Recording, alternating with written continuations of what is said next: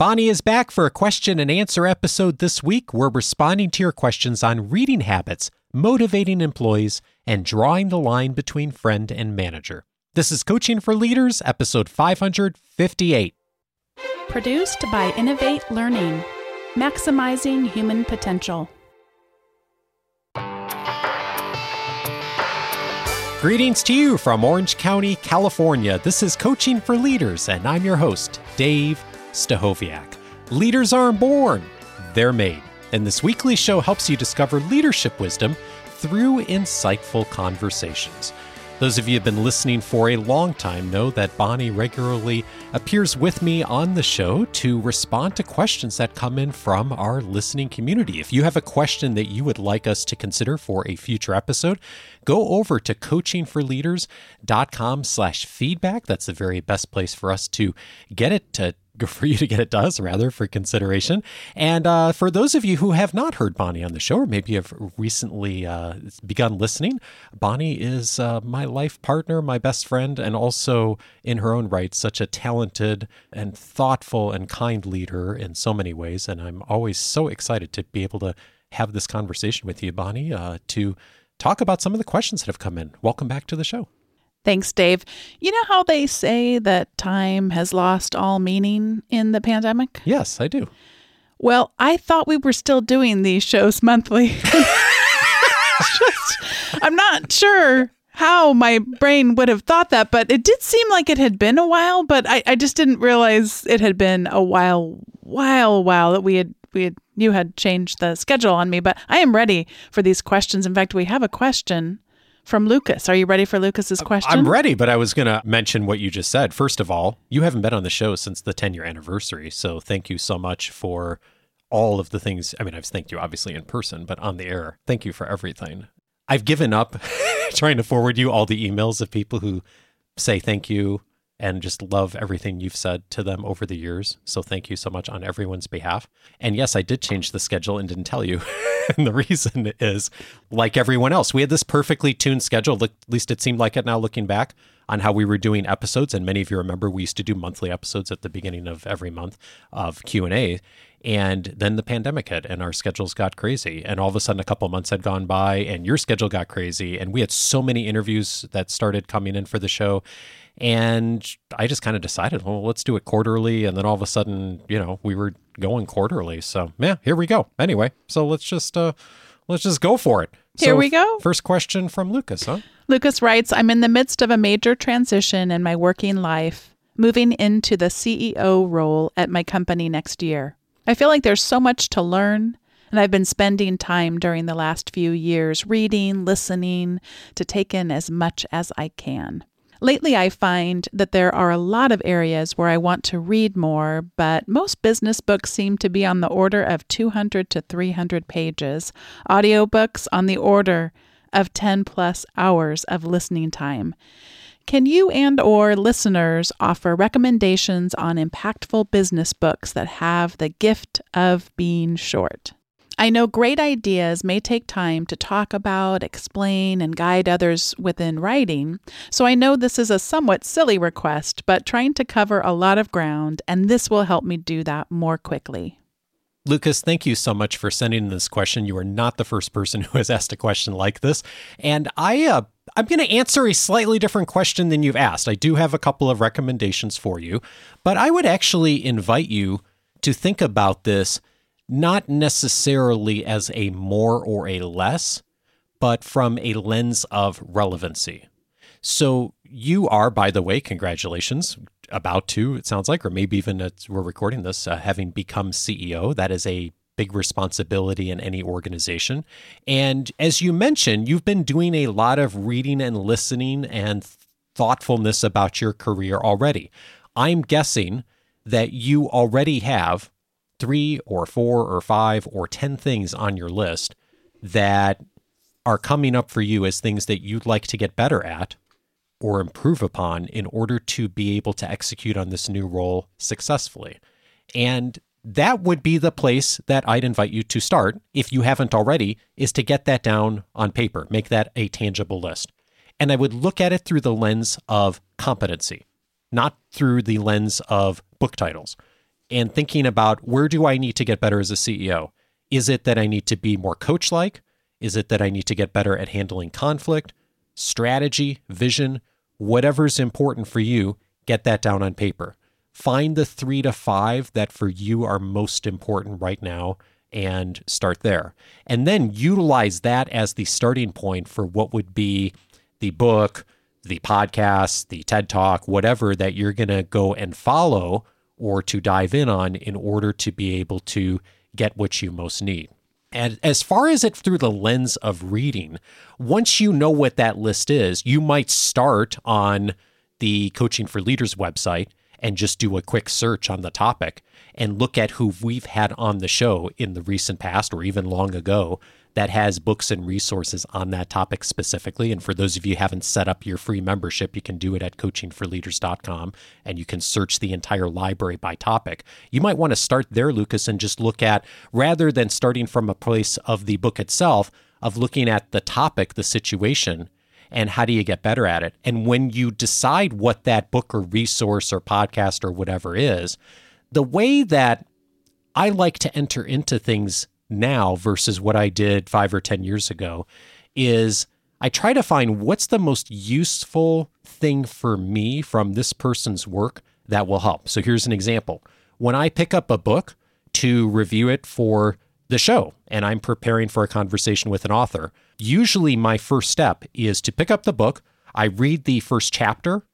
I may read the second chapter, and then I go look at the table of contents. Once I have a sense of the overall message of the book, and I go look at the table of contents and I say, which here on this list is most important for our audience to know about, to hear about, is going to be most useful for the people listening. Not that the rest of the book isn't most useful, but based on what I'm hearing, what I know people are dealing with, what I'm hearing from our Academy members, where can I zero in that's going to be most helpful? And then I'll start with those chapters. And I may still go and read the entire book, but I don't necessarily read it in order. And sometimes I get into a book and I read a first chapter, and then I'll go find another chapter that I think is really relevant, and I never get past that. Not because the rest of the book wasn't good, but because I found something that was so rich and deep, and there's so much that I can do with it for a conversation or for my own work or in my coaching that I never get past that point. And so I may only end up spending 60 minutes reading the 10-hour audiobook, right? And I would invite you to think about doing the same. You know, we have all been taught this lesson that we need to be completionists when it comes to books, that we need to not only read a book in order, but that as soon as we start it, we have to finish it. And that is a choice. And it works sometimes, and that's great if you're reading a novel. But when you're thinking about this through the lens, like you are, Lucas, of how do I get the most out of this in the most effective and useful manner for me, I would invite you to think about how can you look at getting what's most important out of the book. And then once you find that chapter, that idea, that principle that's most important, then I would pivot pretty quickly to how do you apply it and use it. So one of the audio courses that we have on the website, this is also free, is how to get traction. And the intention behind that audio course is to zero in on one of those 3 to 5 things. And once you decide what that is, and you decide the message that you've received from the book or whatever resource that's useful to you to implement, then I would start there of actually taking the 90 days that that course outlines and applying it in your work and learning things from it and getting feedback and having conversations with folks in your organization in order to really get value from your reading. So I wouldn't necessarily invite you to read more, which is kind of the context to your question. How do I actually read more books without reading more books? I would invite you to read more purposefully. And maybe you even read a little less as far as your clock hours, but you're spending more time doing the implementation of the thing that is that you're learning.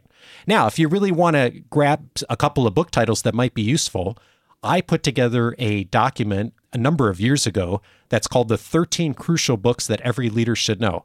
I just looked at it today. It's still just as relevant as it was 4 or 5 years ago when I first put it together. Everyone can access it for free at coachingforleaders.com/crucial. So if you go there, Lucas, you'll see a list of a bunch of books that I think almost every leader will benefit from. You might use one of those as your starting point for beginning to dive in on what's next. The other resource that I'd mention that many of our Academy members find useful as well is a service that's called Blinkist. It's got a funny name, but it's a powerful service. It's essentially one of those services where they do a bit of a book summary. So a book that might be 10 hours that take you to read, you can read in 15 or 20 minutes because they do a nice summary of the book. And again, I wouldn't use that as an ending point for your learning. I think sometimes people use the book summary services and they say, well, I got everything I needed to get out of the 15 minutes because I read the book summary. I would instead, the people that I see that use that service most effectively in our academy are the people who use that as their screening for which books they're going to read and dive in on more detail. And I think you might use something like Blinkist or many of the other services out there that would help you to identify what's going to be the most useful book for you. Just like Dave, I am going to not answer your question. But I'm going to push back a little bit and invite you to do some similar things that Dave talked about. I'm going to invite you to do 3 things. The first is to spend more time thinking. I'd like to invite you to spend more time asking, and I'd invite you to spend more time resurfacing. When it comes to thinking, I recall so vividly about 10 or 15 years ago, there was a fascinating article, which I wish I had bookmarked, Dave, because I've referred to it so many times since then, but it was looking at the common challenges that presidents in the United States have shared, regardless of political party, regardless of style, and it was having enough time for thinking. The danger in wanting to spend more time reading is that it could potentially, since we all have a finite amount of time, give you a false sense of security that you're spending the time doing the most valuable thing. And I just think about those leaders, again, across lots of different philosophies, policy ideas, etc., just that common shared challenge and how important it is for us to be thinking. The other challenge that I have for you around wanting to spend more time reading is it's an external view of the world, which is essential, by the way. We need to definitely not be myopic only within our own industry or only within our own companies and our circumstances. But the challenge is that the further up that we move in organizations, the harder it is for us to have a keen appreciation for those things that people would feel reluctant to tell us because of the power that we now are perceived as having.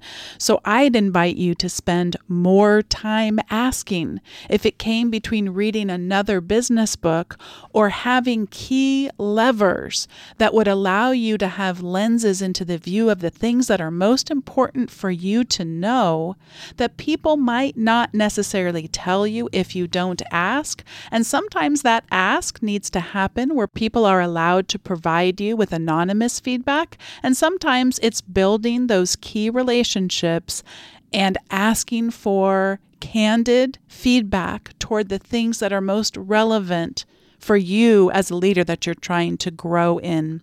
And I'm sure that Dave probably has some ideas already that we can put in the show notes around really key discussions that Dave has had in the past around how to ask those key questions for feedback. I'd encourage you, read one less book a month and add in this key lens to be able to read your company, read your impact in a more powerful way.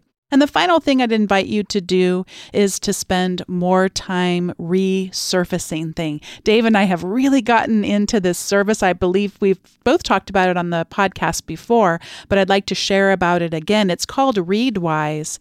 And I can be reading a book, whether it's a PDF. Sometimes I'm able to get advanced copies of books, which feels to me, Dave, like just a kid in a candy store over here.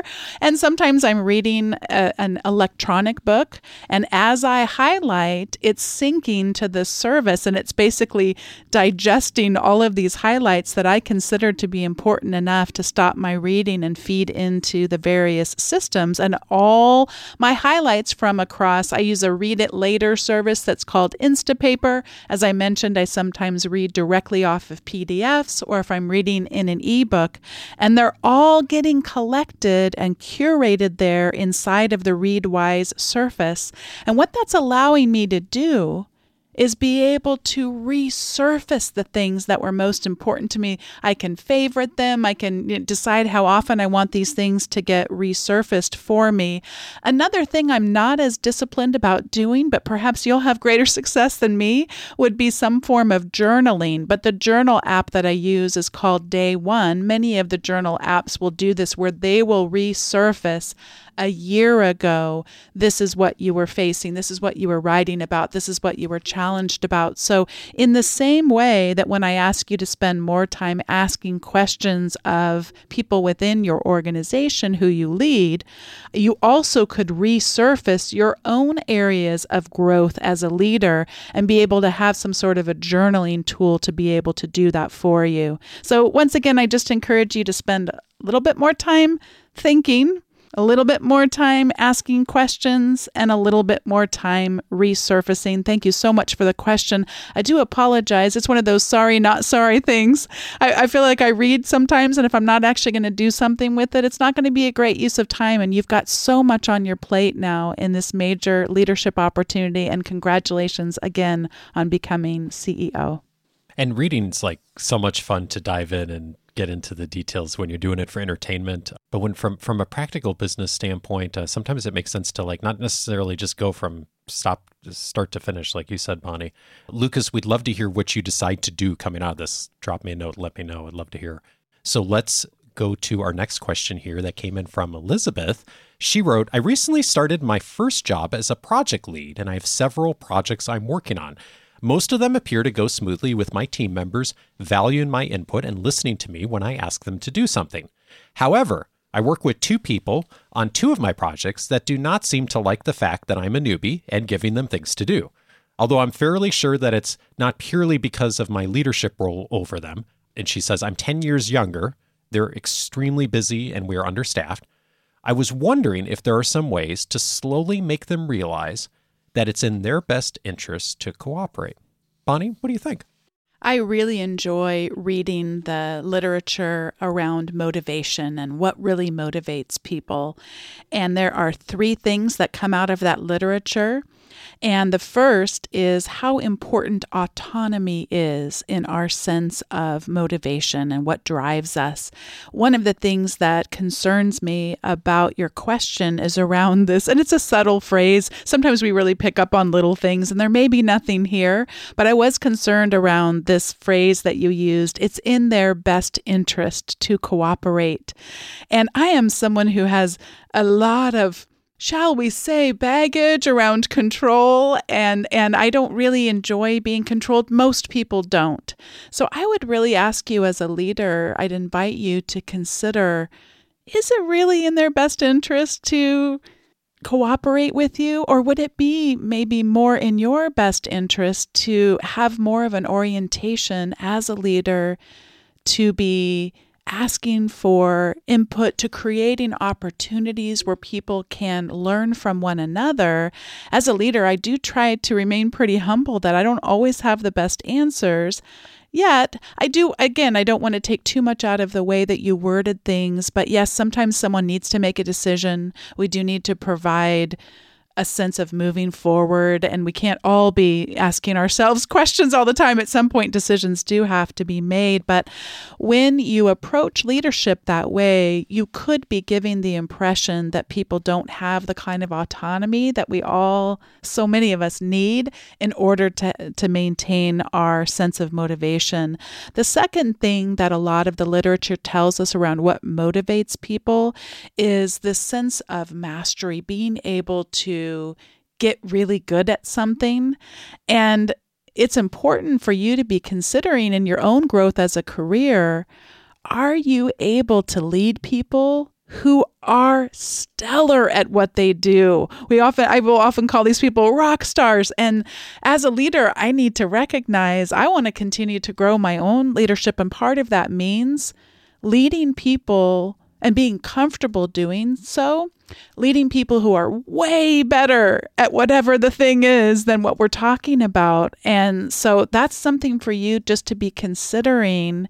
Is it always going to be that you have the answers and it's in everyone's else best interest to cooperate with you? Or might it be that you're leading people, You're providing almost a fertilization. You're providing that good soil because of giving people autonomy, helping people grow and develop such that they can become absolutely amazing at something, perhaps even more skilled at it than you are. And then the third area I'd like to share about that shows up in a lot of the literature around what motivates people is having a sense of significance. And so as leaders, that's another thing that we can often do, is to be able to help people connect their own sense of significance and how they are able to contribute to something larger than themselves. And that can be another way to challenge ourselves. So I would invite you just to think a little bit about control, and is leadership about control or is leadership about influence? And influence is a lot messier. It's a lot more fearful if we're feeling a little bit, especially leading people who are older than you, leading people with perhaps more experience than you. That can really bring out some of our insecurities and some of our feelings of inadequacy. But it's so much easier, I think, to embrace that, oh no, I'm not here to control. I'm not here to dictate precisely exactly how this all has to happen. I'm here to get to influence and also to help people uncover the ways that what they do actually make a difference. I love everything you said, Bonnie, and I have a few tactical things to go along with what you recommended. First of all, for those who'd like to get in more on the motivation literature that Bonnie mentioned, I think the very best book, speaking of books on this, is Drive by Daniel Pink. He does a beautiful job of really painting a picture around the history and the research, but it's also just a compelling read. If you're looking to motivate people, I think that that's a really wonderful place to start, and it captures a bunch of the essences of what Bonnie just mentioned. And the other thing that I was thinking of, Bonnie, I actually zeroed in on two phrases as well, but they were different than yours. One of them was the age phrase. You mentioned being younger than the folks that you're leading, that you're having a little bit more friction with. Bonnie and I had, speaking of years going by, I think 9 years ago, we recorded an episode, it's episode 59, on 7 principles for leading people older than you. And both of us found ourselves early on in our career leading people who were many years our senior and who had expertise in the things that they were doing far beyond the expertise we had. But it wasn't our job to be the expert. It was our job to define the work, to lead the work, to set outcomes, to have vision, to do the work of leadership, but to really do it through the lens of how do we honor the wonderful expertise and experience that people bring. So that episode does a deep dive on that, Elizabeth, and you might find that useful for a few more ideas on it. But here's a couple of starting points for it. One of them would be the other phrase that I zeroed in on is you said giving them things to do. When I think of an experienced person, as you describe these folks, they've had a lot of experience. I'm assuming they generally know what they're doing. They know how to do the work.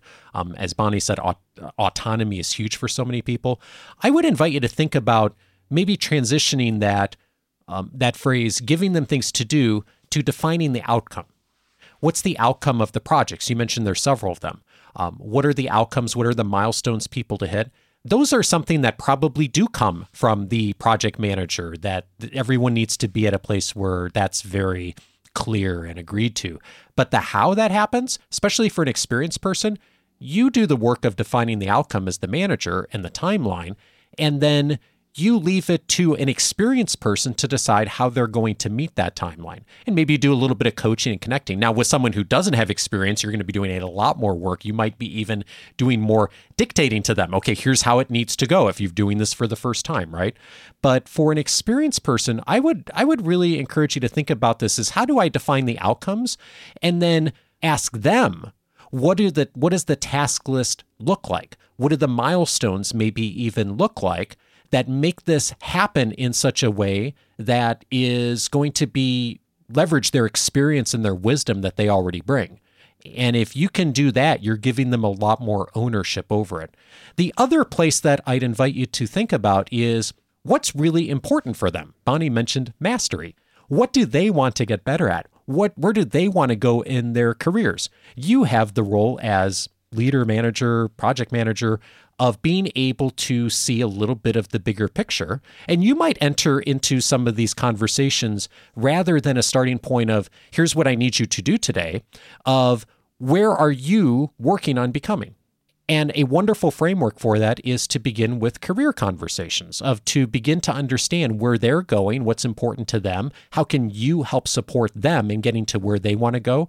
A beautiful framework for this was presented on episode 370 by Russ Laraway, of walking us through a 3-step process for having career conversations. And it starts with looking at where folks have come in their careers, where they're at today, and where they're going, past, present, and future. And if you take the time to do that as a leader for the people you're working with, not just these 2 folks, but all those folks, that takes time, it takes investment, but almost nobody does it consistently. If you begin in that place and really demonstrate to people over time that it's not just about getting the task done today, but in addition to that, I, as manager of this organization, I, as leader of this team, am ready and willing to support you in going where you're going in your career. And I'm going to help you to do that. I'm going to help connect the resources and the work and the coaching and the feedback. Then all of a sudden you're doing that in the context of what's important to them.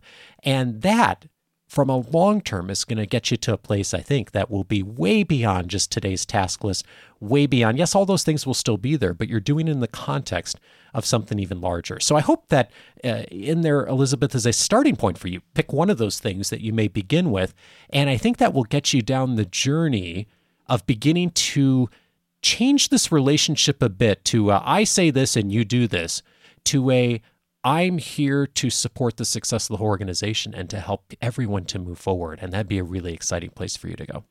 This next question comes from Beth. Beth writes, I'm a new manager and struggling with drawing the line of being a friend and a manager. I want them to feel as if they can be open with me, but I also need a level of respect and professionalism. I find some of my direct reports will try including me in office gossip and daily tasks that they're responsible for.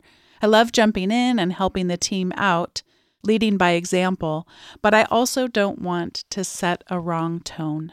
Thanks for your question, Beth. And you mentioned the word or the phrase, you're looking for where to draw the line between being a friend and manager.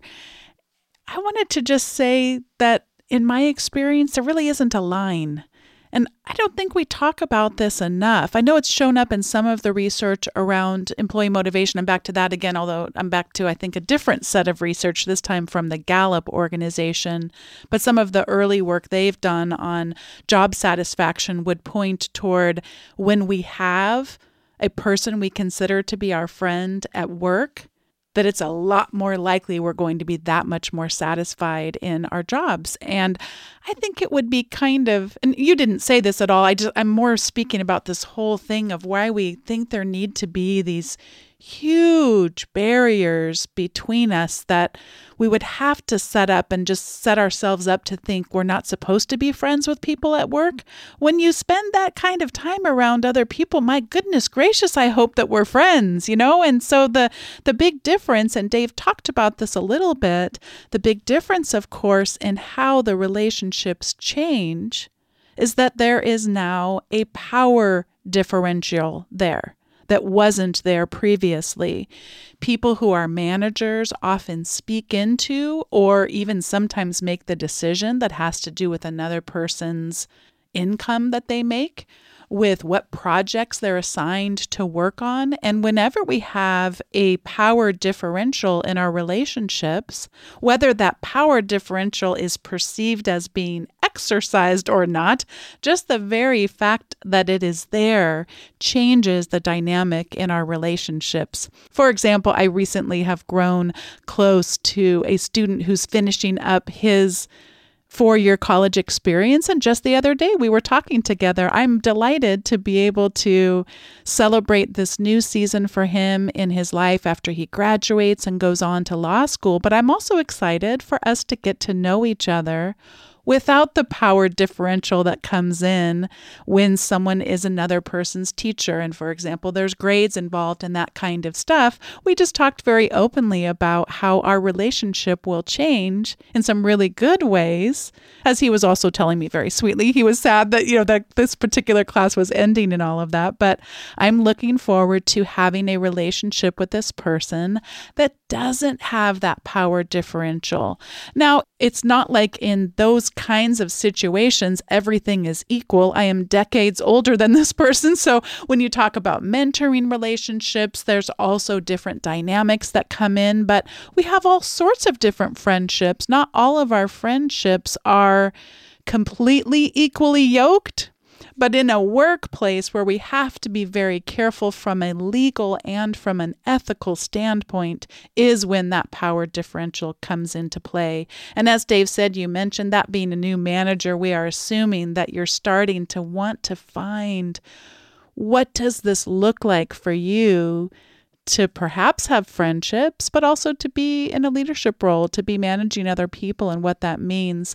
I would say that since this is new for you, Beth, I personally wouldn't sit down and want to have a lot of conversations about how now everything has to be different and you're in charge now. And so you're expecting respect and professionalism from other people and you can't do those things that you used to do. And again, you didn't say those words, but recognize that sitting down and instantly having a hard cutoff.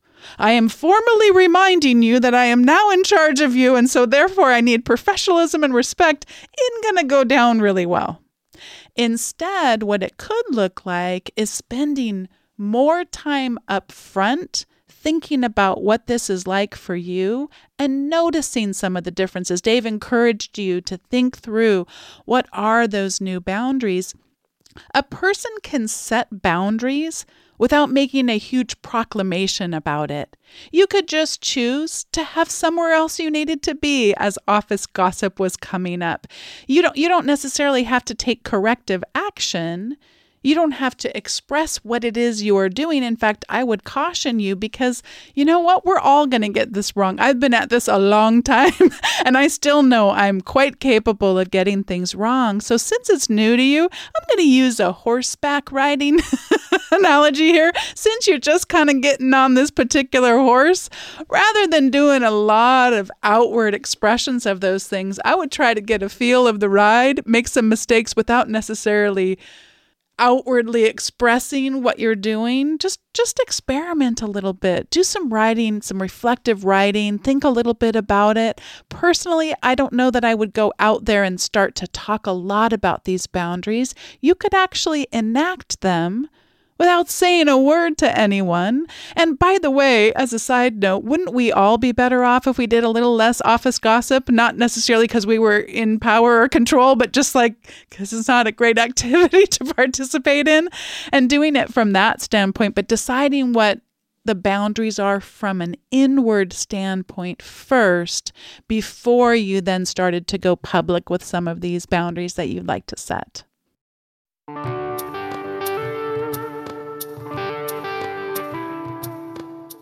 I already mentioned a few related episodes in response to a few of the specific questions. However, a few more that might be helpful to you if you found that you'd like to lean in more on some of the topics we discussed today. One of them is episode 107, 3 Steps to Soliciting Feedback. My guest on that episode was Tom Henschel, the first time Tom was on the show. Bonnie mentioned earlier in this conversation the value in soliciting feedback and having a good model for that. Episode 107, a 3-step process from Tom on exactly what you can do step by step to begin to solicit feedback inside your organization and from your team. I'd also recommend episode 233, How to Make Deep Work Happen with Cal Newport. Cal is the author of the very popular book, Deep Work and the Principles Behind Deep Work. And as Bonnie said earlier in our response to Lucas's question, the importance of taking time to think and set aside time for that deep work.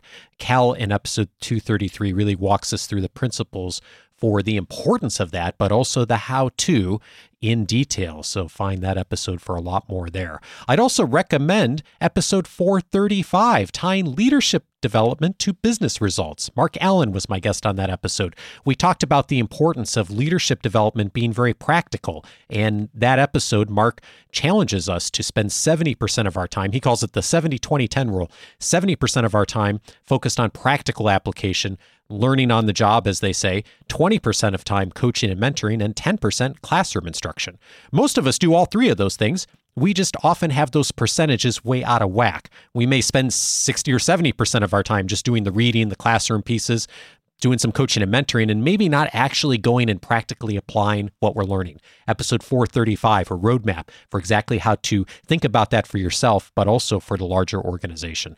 And then finally, I'd recommend episode 532, how to help people thrive. Jim Harder was my guest on that episode. He's at Gallup. We talked about some of the recent research that Gallup has surfaced around employee engagement, motivation. A lot of that is covered in the motivation work, as I mentioned earlier, from Daniel Pink and Drive. But obviously, it's been a number of years since that book was written, and a lot of the recent data that's coming out of Gallup, there's some interesting parallels, but also some recent context that's important for all of us. Episode 532 is a very recent look at some of the key data, and where you can begin with it. All of those episodes you can find on the coachingforleaders.com website. As I mentioned earlier, if you haven't set up your free membership, I'm inviting you to do that. That'll give you the access to the entire library, searchable by topic for every episode since 2011. You can find the things that are most relevant to you and begin with those episodes and those resources so that it really drives your leadership development today. In addition, you'll get access to my weekly leadership guide that comes each week with all of the notes and links from every episode, plus all of the things I've been finding for you. And as I mentioned on this episode, there's a number of audio courses that are also available for free on the website, coachingforleaders.com. To set up your free membership, you'll get access to everything in there, plus a ton more. Next week, I'm so glad to welcome back Muriel Wilkins to the show. She is the host of the Coaching Real Leaders podcast from Harvard Business Review. She's returning to do a little something different next week. Muriel and I are going to be reflecting on some of the recent trends that we're seeing and hearing from our work with leaders. Join us for an insight into what we're hearing right now next Monday. Have a great week, and we'll see you then.